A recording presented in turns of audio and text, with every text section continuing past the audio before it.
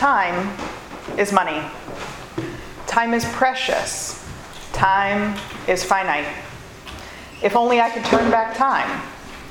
I fought the passage of time as I wrote this sermon under the imminent threat of a power outage. Time is one of the foundational aspects of our lives. Working under a deadline, waiting to hear news, either good or bad. Birthdays, paydays, holidays, all mark the passage of time. We cannot escape it, though many science fiction and fantasy plots have allowed us to consider what it would mean to bend time, to retrace our steps, maybe to do something differently if given a second chance. While I don't believe it's ultimately profitable to linger on regrets, who among us wouldn't change anything, big or small, given the opportunity? An unkind word to a spouse or a friend, perhaps a different choice about how to utilize another resource we're considering this month. Creation, or a relationship, or money. As I meditated on the subject in preparation for standing here and hopefully having something to share that's worthwhile, one particular song about time kept playing over and over in my head. So I Googled songs about time, and wow, there are a lot of them. Some I'd never heard, and others that I knew had been left off the list. If music is a medium to express or evoke emotion, I think it's safe to say that people have a whole lot of feelings about time. Fear and anxiety, nostalgia and longing, hope and expectation were just a few of the themes that I encountered while scrolling through the lyrics. This morning's gospel also has something to offer us about time and how it's spent.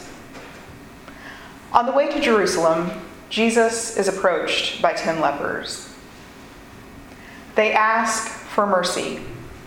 They ask for healing of the affliction that keeps them separate from society. Healing from the disease that causes them to maintain distance from Jesus, along with everyone else. We don't know exactly how long these people had been estranged from their loved ones, unable to work or play or just be with their families, friends, and neighbors. That's the first thing that I'd like to note about time in this story. It doesn't really matter how long they'd been ritually unclean, because any length of time that involuntarily causes separation can feel too long. An argument leads to an agonizingly long night or week or month before the necessary conversation and reconciliation is able to happen. A canceled flight delays attendance at an important event. An illness prevents attendance at an important event. Whatever the case, we've all known the pain of being alienated from the people we love and the places we want to be. Jesus sent the lepers to the priests to be certified as clean so they could rejoin their families and society. This healing and reconciliation would not bring back the time that they lost, but meeting the requirement for full re-entry into society was an incredible gift. Restoration of relationship with their families and friends and neighbors was waiting for them on the other side of meeting with the priests. So off they went to see the priests as Jesus had commanded, and on the way, they were healed. We're not told what happened to the other 9 who were healed. They fade into the background as the camera zooms in on one man. Instead of completing his journey to the priests so he could return to his previous life, he doubled back to give Jesus thanks. Friends, I have to admit something to you. When I have been separated from my loved ones for a long time, there's not much that will keep me from reuniting with them as soon as possible. I might say a prayer of thanks to God for bringing us safely back to each other, but I confess that I'm not likely to go to as much effort as the 10th leper did. The gospel tells us that when he realized he was healed, he turned back, praising God with a loud voice. He threw himself at Jesus' feet, giving thanks. The Greek word used to describe this man's action after laying on the ground in front of Jesus is Euchariston, a form of the word that we use to describe the thanks we give to God for the meal that we will eat and drink in a few minutes. This story is often cast as a narrative about gratitude. Much attention is paid to Jesus' question about the other 9 who are never seen again, and the one who returned is often lifted up as an example to all of us about the appropriate and faithful response to God's goodness and love in our lives. I don't argue with that interpretation. I hope that we are grateful when we see that we have been the recipients of Jesus' healing and sustaining mercy. But when considered as a way to think about the stewardship of time, the story takes on a new depth. I find myself asking when I last changed course on the way to something really incredible, to take time to praise God and give thanks for all that God is doing in my life. We live such busy and frantic lives.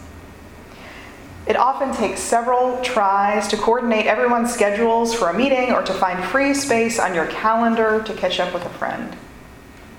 We often have to look several weeks out, or maybe even months, to find time to prioritize a relationship or a task. And we are very task-oriented, aren't we? If we stopped to praise God every time we were thankful, productivity would surely decrease. And even more foundationally, if we made space in our schedules to actually meditate and examine our lives for things about which to express gratitude, well, that would take even more time we don't have. Stewardship of resources is a spiritual discipline. It's not something that we do accidentally or haphazardly. Spiritual disciplines require intentionality and effort, and honestly, making mistakes and trying again. God knows we're not perfect. And the really awesome part about that is that God doesn't expect us to be perfect.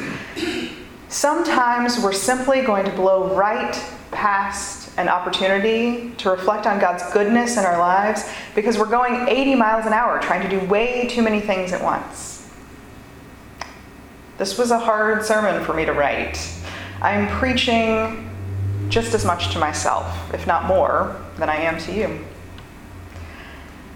There are many other places that you could be this morning, many other things that you could be doing. But you have chosen to spend this time here where we glorify God and give thanks around a table, acknowledging that God offers freedom from the daily grind in the fellowship of bread and wine. Remembering the extraordinary act that God performed in defeating time and death and separation from love. Renewing our bodies and souls to do God's work in the world. In the Eucharist, God offers us time outside of time.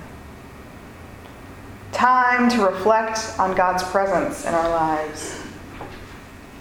Time to discern the ways in which God is calling each of us into deeper relationship with God and each other.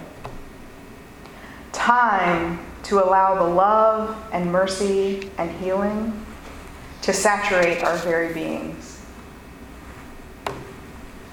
At the end of the story in Luke's Gospel this morning, Jesus says to the man, "Get up and go on your way. Your faith has made you well." Get up and go on your way. God has given us time to love and serve, to be healed and give thanks. Get up and go on your way. God has given us time. Now, what are we going to do with it?